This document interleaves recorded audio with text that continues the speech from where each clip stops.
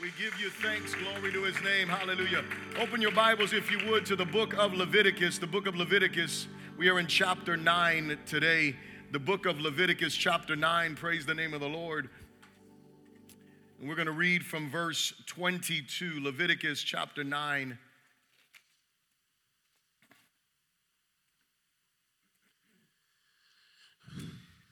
In verse 22. When you got it, say so. It says, "And Aaron lifted his hand toward the people, blessed them, and came down from offering the sin offering, the burnt offering, and peace offerings. And Moses and Aaron went into the tabernacle of meeting and came out and blessed the people. Then the glory of the Lord appeared to all the people. And fire came out from before the Lord and consumed the burnt offering and the fat on the altar. When all the people saw it, they shouted and fell on their faces.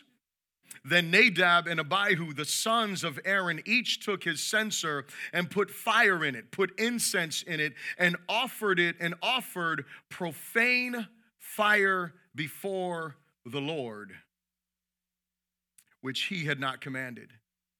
So fire went out from the Lord and devoured them, and they died before the Lord. And Moses said to Aaron, 'This is what the Lord spoke, saying, by those who come near me, I must be regarded as holy. And before all the people, I must be glorified.' So Aaron held his peace." Lord, we are humbled as we look at your word this morning. What seemed like a glorious moment of celebration and seemed like someone just joining in the fun ended in judgment because it didn't align with what you had commanded. And so, God, I pray that we would have ears to hear what your Spirit is saying to your church in this moment. May we not be hearers alone, but may we be doers. May we be respondents to the truth of your word, God. May you be glorified in these next few moments as we're together. Remove distractions from our minds and our hearts in this place and those who are joining with us online. We pray this in the strong name of Jesus, and everyone said, Amen. You may be seated in the presence of the Lord. If you don't have an outline, you can raise your hand, and the ushers will be sure to get you an outline. We want you to be able to follow along. We want you to be able to take notes, and I hope that you will not just take notes, but as I have told you every week, as we're going through the book of Leviticus, we are not going to go through every single detail line by line. We're going to do an overview of certain sections in the book of Leviticus. So my hope is that you will go home and that you'll read the text of Scripture that we are talking about. Last week I gave you homework. I gave you 7 chapters. I'm not going to ask you to raise your hand. Hallelujah. Amen. By the giggles, I'm assuming you failed the test. Glory to God. That's all right. That's all right. You know, we're grace-based, right? We want you to just do it. Amen. Just go on this week, commit. There's only 3 chapters for this week, all right? That's a little bit easier. You can do that much easier. But nonetheless, today we're going to cover chapters 8 through 10, and we're going to deal with the topic of the need for mediators. And when you think about this word mediators, it can be interchanged with the word priest. And what we find here in the passage that we're looking at is we see these priests, one by the name of Nadab, the other one by the name of Abihu, and they do something that is wrong. Nonetheless, they had just been sanctified, and we're going to look at that in a moment, but they were mediators. They were one who were the mediators of the covenant, that old covenant with Israel. They're the ones who were doing the sacrifices. So in your outline, it says this: under the old covenant, God's people had a priesthood. You hear that? They had a priesthood. Under the new covenant, God's people are a holy priesthood and a royal priesthood. 1 Peter chapter 2, verses 5 and verse 9 confirm that we are the royal priesthood of God, that we are the priesthood of believers. I hope that you heard the first week when I was laying the foundation for the book of Leviticus in our study, that we are the royal priesthood of God. That God has called us out of darkness, that we are his chosen people, his royal priesthood. We are called out of darkness into light to proclaim the praises of God Almighty. The reason why we were created, and I shared with you, Brother Angel shared, we were created to worship. We were created with this idea of worship, to worship God Almighty, to honor him in obedience. We weren't necessarily created to sing. Come on now, not everybody can sing, amen. There's some moments that I can't even sing. I'm just like, oh, I don't know about that right there. My daughter, she's like, oh, that was good, hallelujah. Amen, out of the mouth of babes, glory to God, right? You know, I'm feeling myself, and then I'm like, oh no, amen. Let's stop while we're behind, amen. But whether you can sing or not, you are created to worship. We don't see necessarily singing happening in the garden, do we? No, we don't. But Adam and Eve were created to worship God by them bearing fruit in the earth, right? By them doing what God had created them to do. They were worshiping him.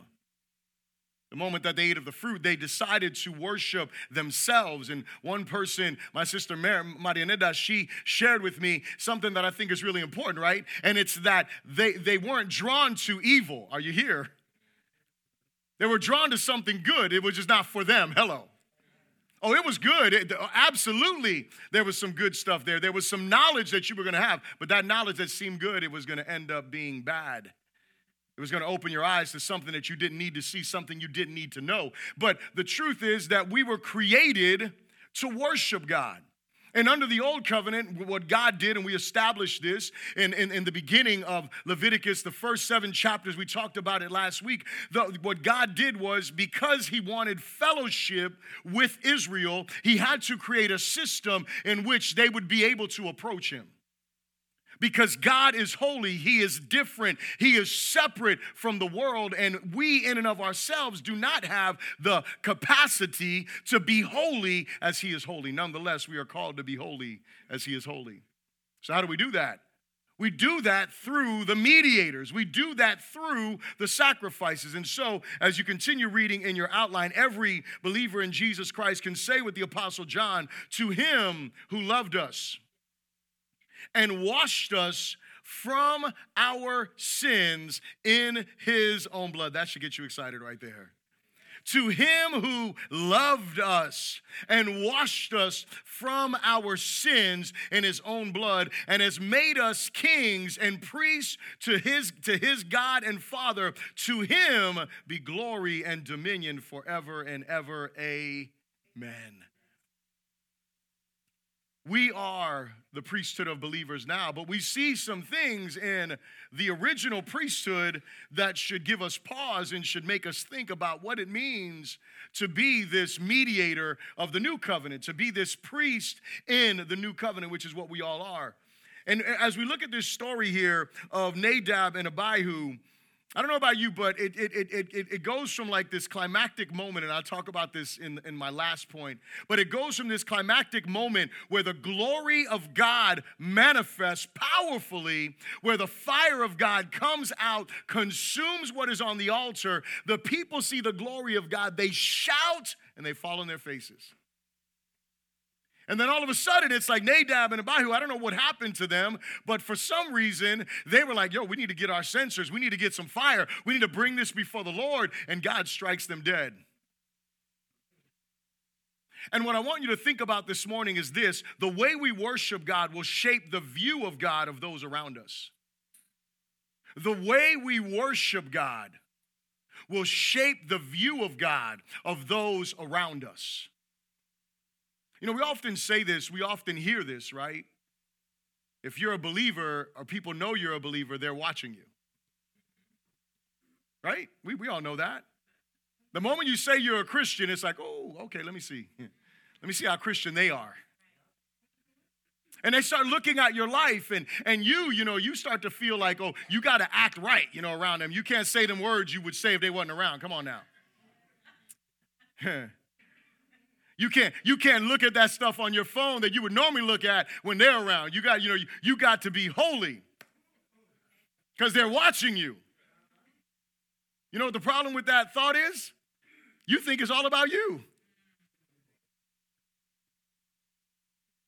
We're more concerned with how we look to them rather than how God looks to them. We're more concerned that we don't look bad, and in many cases, we're cool hiding our hypocrisy. As long as they don't see it, we're okay. But wait a second. What about the one who sees all? What about the one you can't hide from? What about the one you can't scroll in secret from? What about the one that you can't talk like that away from? What about the one that you can't act like? What about him? Because the reality is they're watching you, but what you should be doing is pointing to him. Your life should be pointing to him. We should be pointing to him. Because what? Because we are affecting the way people see God around us.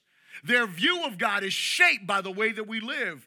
Their view, if you're serious about God, like your life has different values, should it not? You're not just striving after the American dream and using Jesus' name for it, right? Like,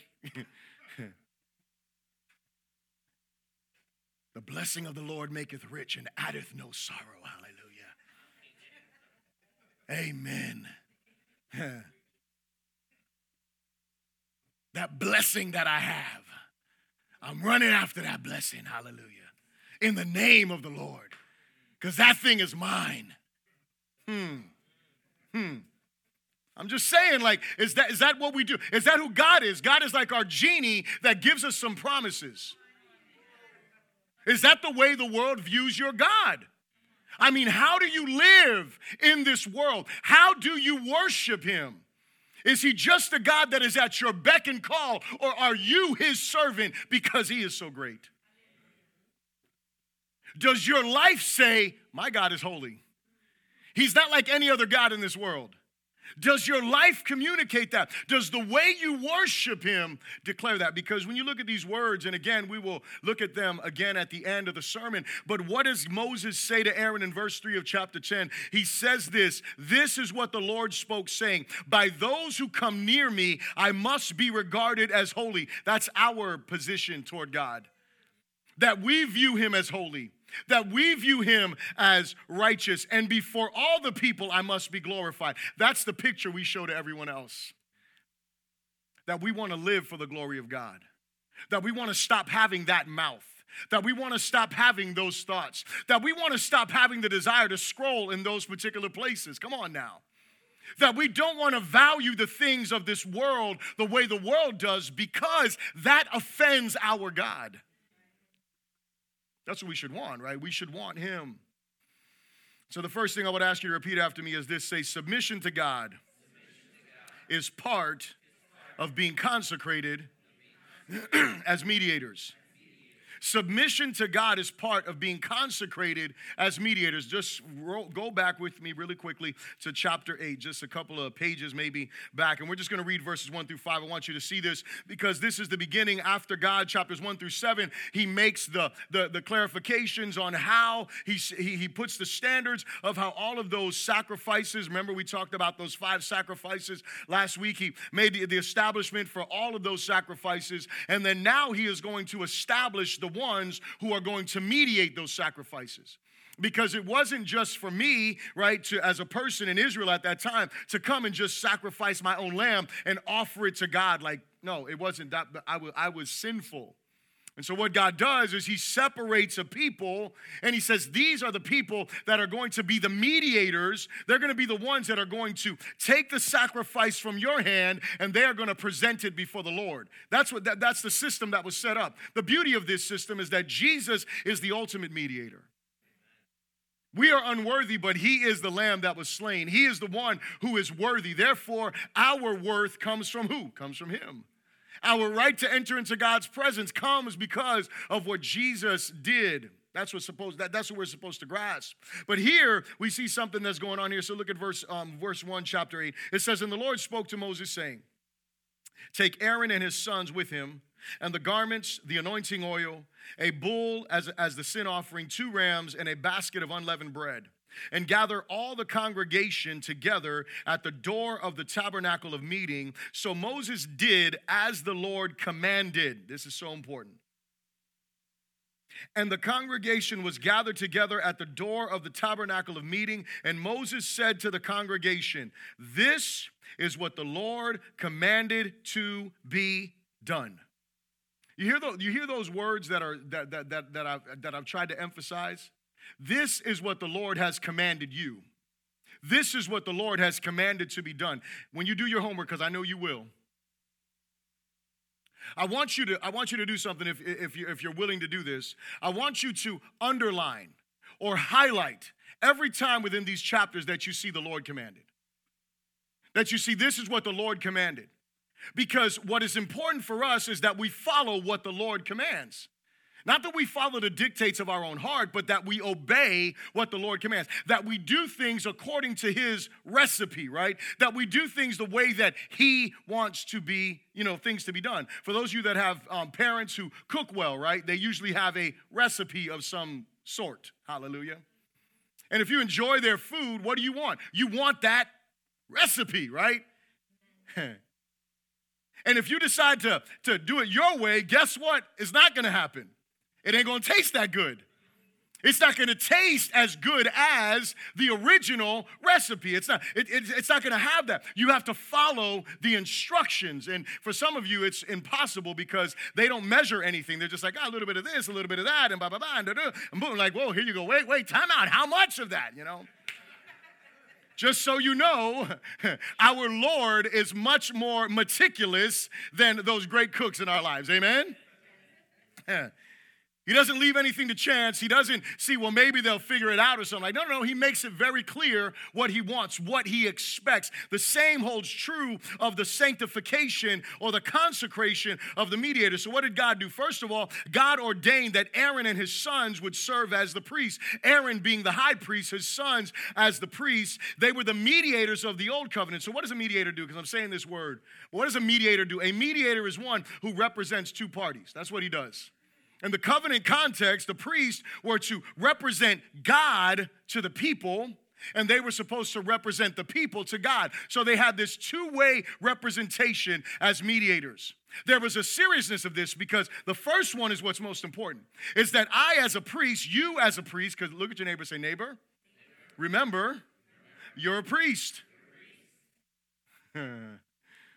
I know that word has a lot of baggage with it in our days. You're like, no, I'm not. Oh, yes, you are. You are not a priest in the Catholic sense of the word. Nope, you're not.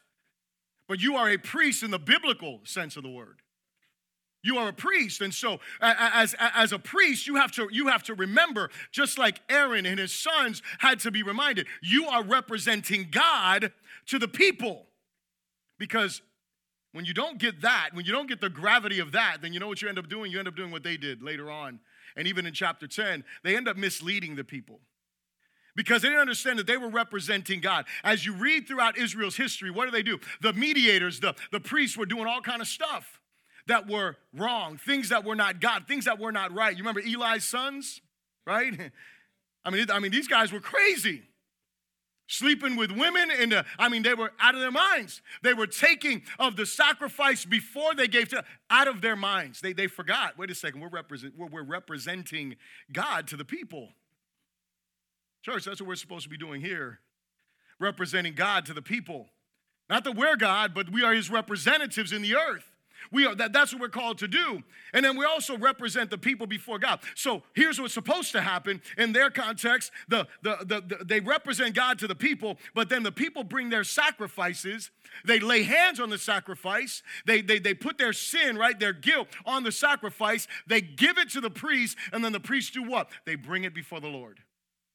As a form of intercession, as a form of prayer, as a form of asking God for forgiveness for their sin, right? Like that's what the offering was about. Is that not what we're supposed to be doing as well? We're not bringing animals before the Lord, but we're supposed to be interceding on behalf of those who don't know God. We're supposed to be praying. We struggle, and I'll be honest with you. The church in general struggles in a big way with this word evangelism. Hallelujah. There's a struggle. Pastor Aldo, we finally got the new cards, the invitation cards. You know, like invitation and evangelism are two different things. I want you to know that, right? But we want to help you because if you invite someone, that may help you to evangelize them. But inviting someone is not the same thing as evangelism. Amen? But can I tell you why I believe firmly that we struggle so much with evangelism? I'm going to tell you what I believe to be firmly true on this. It is because we don't pray for lost people. We don't intercede for lost people. We may mention lost people to the Lord. We may say, God, save them. No, I'm talking about we don't like writhe in pain over their lost situation.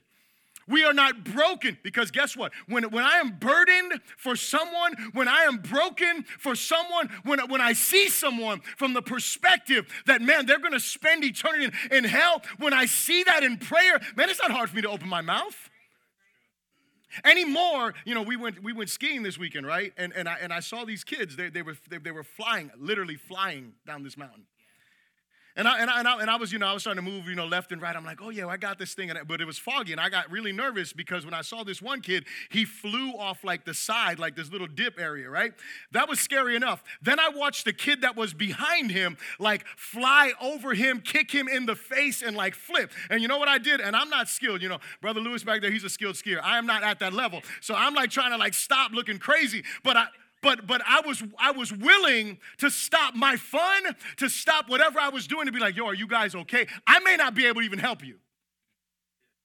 But because I saw what happened to them, I was moved to intervene in their situation however I could. Evangelism is the same way. We're afraid of being rejected. Listen, when you've been crying tears over someone's soul, you could care less about being rejected. When you have had the God of the universe burden your heart for someone who doesn't know Christ, how can you not open your mouth? I read about a guy named Jeremiah. He said, even if I tried to shut up, I can't because your word is like fire shut up in my bones.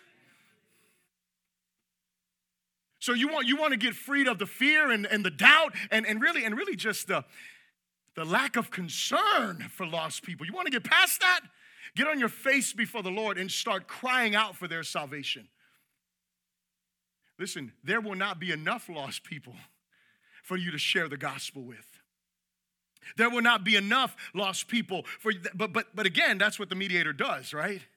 The mediator represents God to the people, and he represents the people before God. He comes before God on their behalf. He prays for those who are bound in the identity crisis. Yes, he is burdened for them because he knows their struggle. He's praying for those who are bound in drug addiction. He is broken. He is burdened for those. He is broken over the one who is an alcoholic and can't seem to get away from. He is burdened for those people because he realizes that their souls are in bondage to sin. And if they do not turn and get free, guess what happens? They spend eternity burning and separated from the love of God. See, that's what mediators do. But see, if they're not separated unto God, and again, I can't read all of this because we have, time and you guys got to go to lunch and all that good stuff. But here's the thing. It's funny because I was this morning when I got here, I'm trying to be obedient to the thing I told you guys. I want to read the book of Acts, go through it, continue through it every month. And so I'm reading chapter 20. And as I'm reading today in chapter 20, when you go read it, you'll be like, yeah. It says that Paul preached until midnight. Hallelujah. I was like, some of y'all are like, oh. Thankfully, there's no windows here because there was a guy by the name of Eutychus who was there, and he was like, man, you're going too long, Pastor. Fell out the window and died. I tried to put myself in Paul's place, right? And I'm like, would I have gone out there and prayed for his healing? I've been like, see y'all, that right there, wake up. You could be next, right? But as you read through here, you're going to see that these mediators, there was a process of sanctification.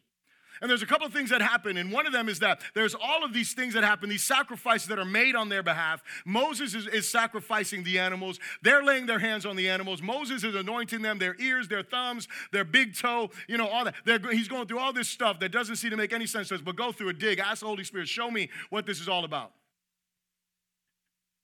But I love this. He called the congregation there.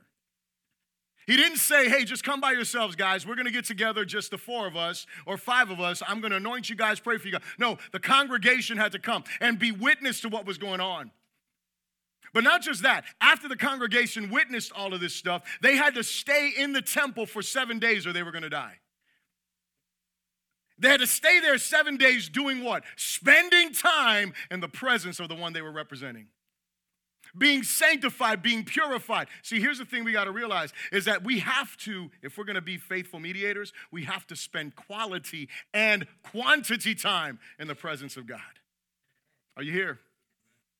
Not just once in a while, not just Wednesdays. Hey, and thank you guys that are coming out on Wednesdays. I hope to see more of you continuing to come out here on Wednesdays to pray, to seek the Lord, to cry out to him for revival, to cry out to him for our city, to cry out to him for lost people. I want to say, listen, thank God for people that are showing up 8:45 every Sunday morning. We're here praying, seeking the Lord. This is an opportunity. This is a moment that we get to come together and cry out to God. But it has to be more than that. It has to be more than that. And not just for me, right? Because, a lot of times we think, oh, the pastor's got to be prepared. Wait a second. I'm the pastor of a few people. What about all the people you know? Are you being that representative of God to them? Are you representing God or them to the Lord and bringing them before him? We're supposed to be doing that. That's what God is calling us to do. The second thing I'll ask you to repeat after me is this. Say, mediators are to concern themselves with the glory of God. Mediators are to concern themselves with the glory of God. Look at chapter 9. Chapter 9, we're going to read verses 1 through 6. Look at what Moses says after these sacrifices are being made. On the 8th day, it says this, and it came to pass on the 8th day that Moses called Aaron and his sons and the elders of Israel. And he said to Aaron, take for yourselves a young bull as a sin offering and a ram as a burnt offering without blemish and offer them before the Lord. And to the children of Israel you shall speak, saying, take a kid of the goats as a sin offering, and a calf and a lamb, both of the first year, without blemish, as a burnt offering. Also a bull and a ram as a peace offering, to sacrifice before the Lord, and a grain offering mixed with oil, for today the Lord will appear to you. So they brought what Moses commanded before the tabernacle of meeting, and all the congregation drew near and stood before the Lord. Then Moses said, this is the thing which the Lord commanded you to do, and the glory of the Lord will appear to you. So what does Moses do? You guys been sanctified? Now you know what it's time to do? Start working. You're not just holy, just now you're holy, and you're good, and you don't touch people. You call everyone unclean. You act like you're holier than thou. That isn't what it is. Now it's time to get dirty. Hello. Think about it.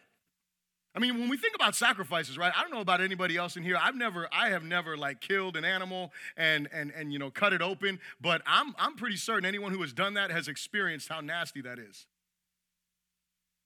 Bloody. That's the process here.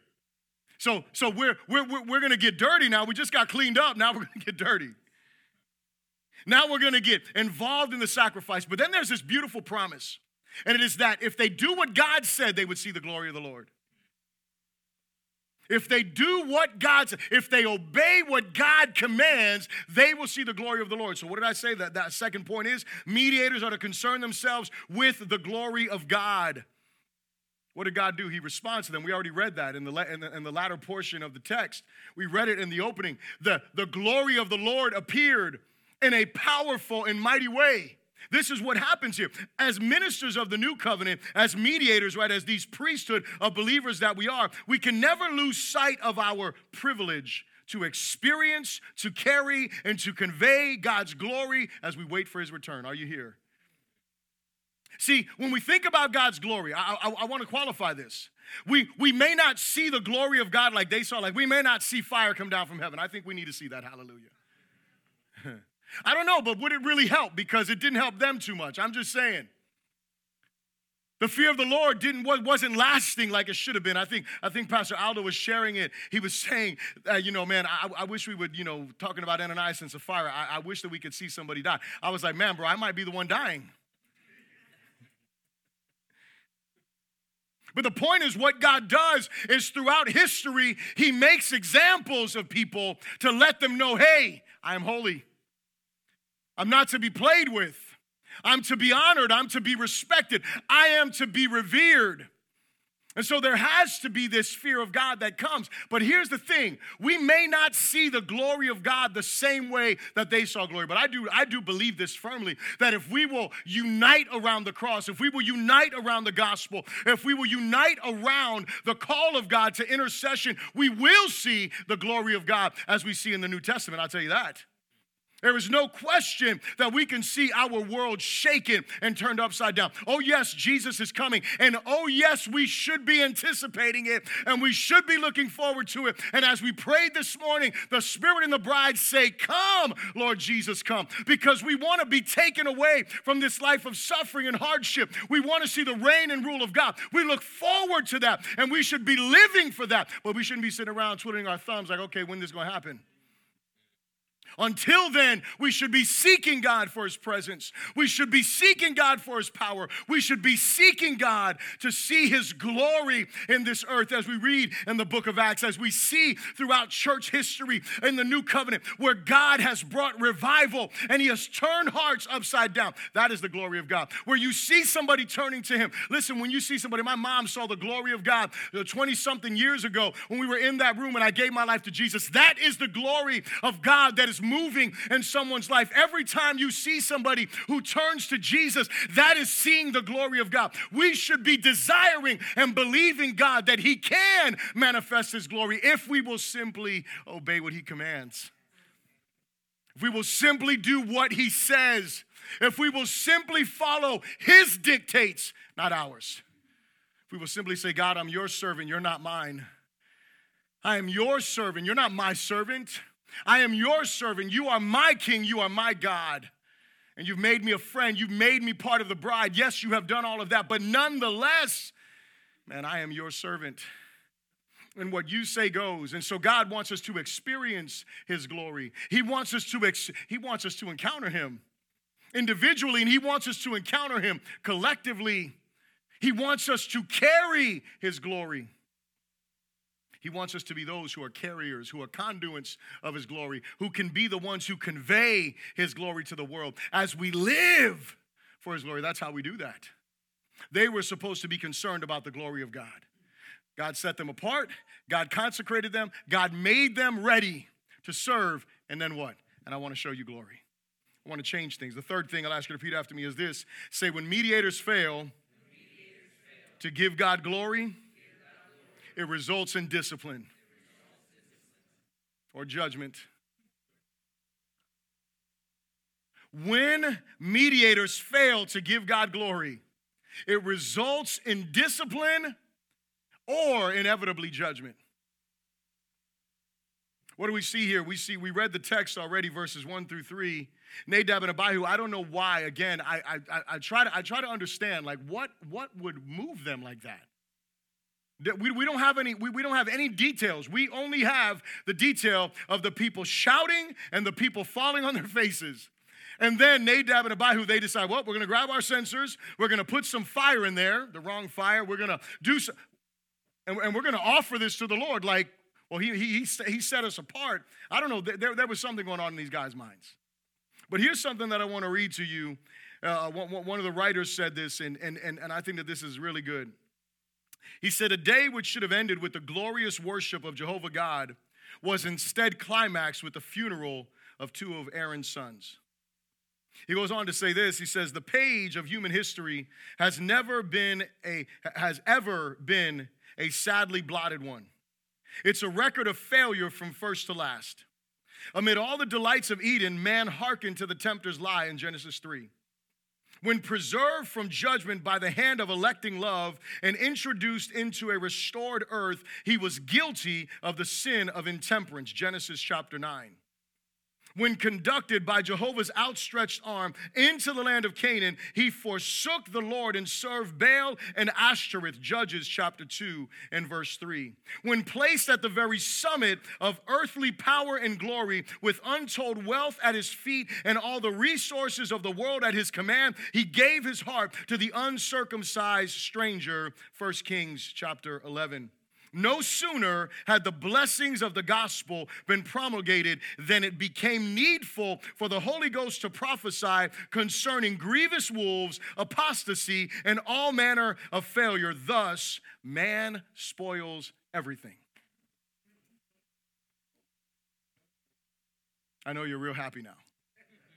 You feel very encouraged that you spoil everything.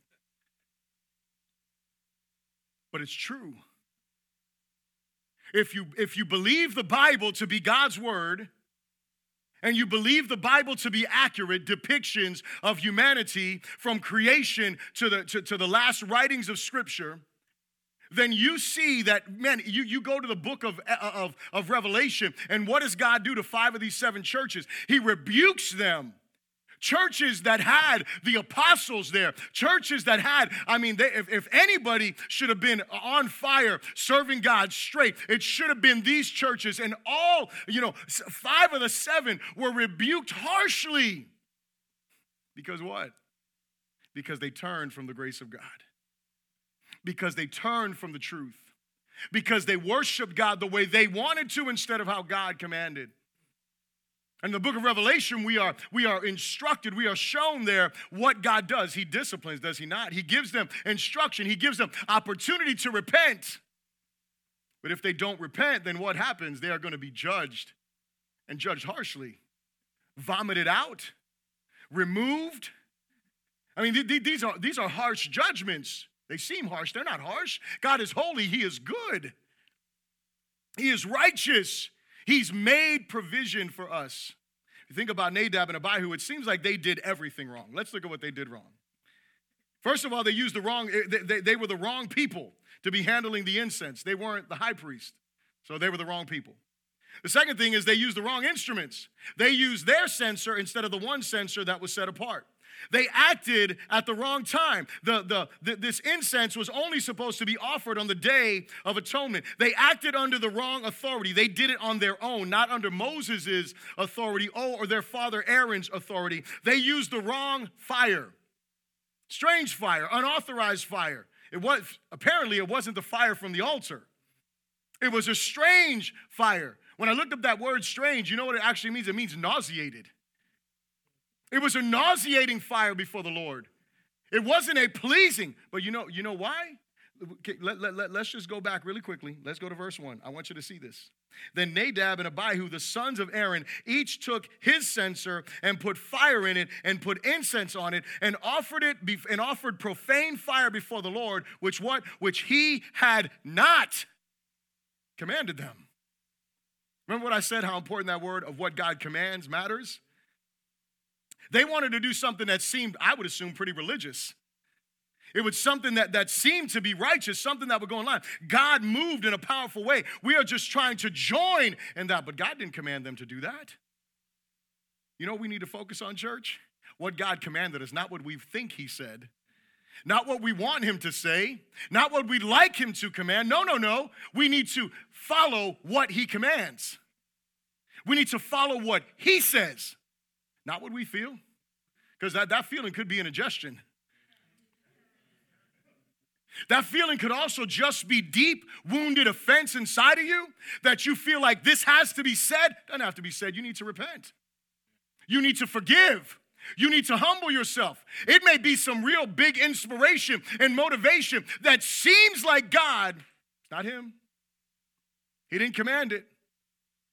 See, every single thing they did was wrong. And it seems like they were acting out of the wrong energy. You'll notice, you don't have to read this now, but if you go down to verse 9 and 10 in chapter 10, for some reason, God throws in there that the Levites and the priests, that they shouldn't drink wine. They shouldn't be under that influence. So it seems like something was going on. They were moved by the wrong things. But But you know what's beautiful? Because I don't know about you, but I know me. I've been moved by the wrong things. I've done the wrong things. I've said the wrong things. You know what is so beautiful about being part of the new covenant? Is that if you're sitting there in the weight of every wrong thing you've ever done, there's a rescue. If you're sitting there feeling depressed, feeling like, man, this sucks. Why is Bishop always coming at us like this? Look, you may be feeling that way, right?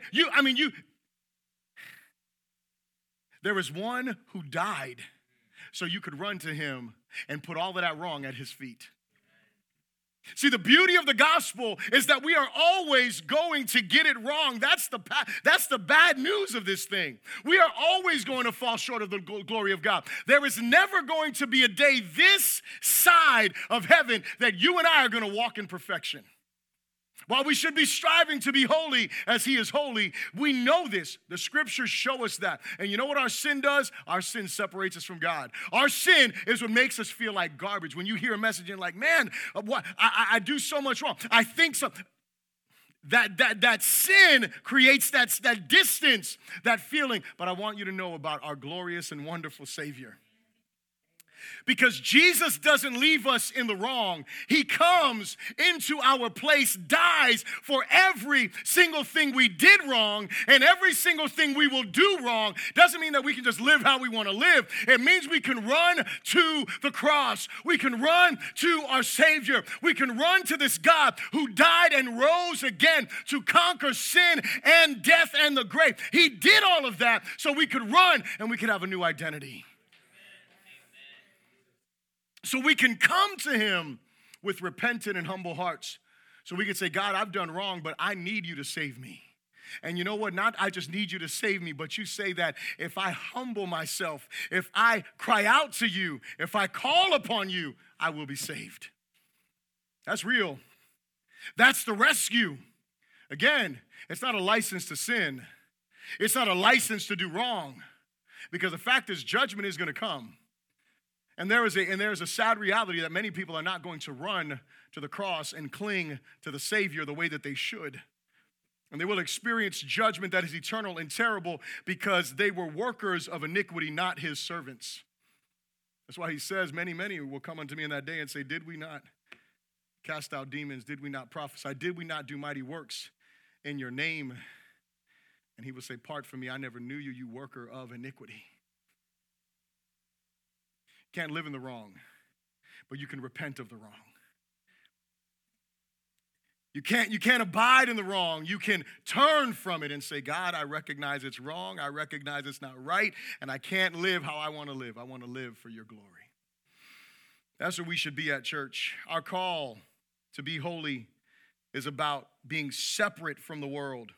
Our worship of God cannot be in accordance to the dictates of our heart, what we feel or even understand. We must realize our worship can either negatively or positively impact the world around us. Again, the way that we worship God influences the people's view of God around us. So here's my closing question for you. Does the way you live reflect a heart committed to setting God apart as the one true God? Does the way you live reflect a heart committed to setting God apart as the one true God? I want you to bow your heads for a moment, please. And I want you to think about this question. Because we can't live for our own glory and live for his at the same time. And so as you think about your life, as you think about everything that you do, as you think about all the decisions you make, are you living a life? If people looked at your life, would they say, man, that guy serves the one true God. That woman serves the one true God. Or would they be confused? Would they be unsure of who the one true God is?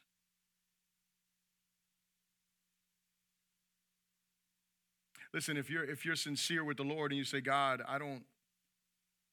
there's some areas that I really need to rectify. There's some areas that I need to dethrone myself and enthrone you in.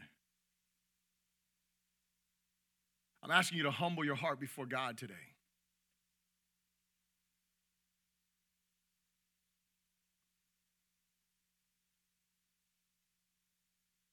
Humble your heart before him.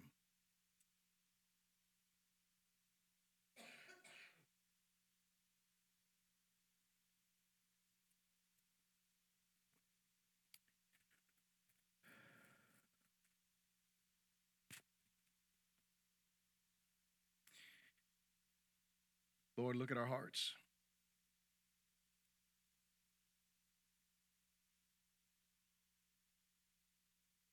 You know us better than we know ourselves, Lord.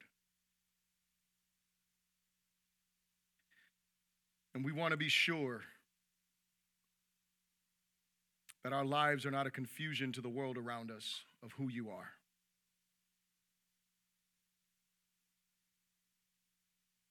And so, Lord, you know what's going on inside of each heart, Lord God. And so I pray, Lord, that you would only quench the conviction of those who are repentant before you. Father, for anyone who is ignoring your call to holiness, your call to repentance, Lord, may that conviction remain strong on them until they turn. Father, for those in this place or those joining us online who have said, God, we want to be sure that our lives reflect you, that we are not confusing the world, that we are not living in your name in vain, God. Lord, we want to be holy as you are holy, God. I pray that you would strengthen that brother, strengthen that sister, grant them repentance, grant them faith, grant them the ability to obey, Lord God. Lord, break the strongholds in our minds and our hearts that hinder us from walking in the fullness of your will and your purpose. God, may you be glorified in my brothers and in my sisters and myself as well, that we would be faithful mediators of this new covenant, God. We thank you for this, and we pray this in Jesus' strong name, and everyone said, amen. Come on and give God a hand of praise. He is worthy.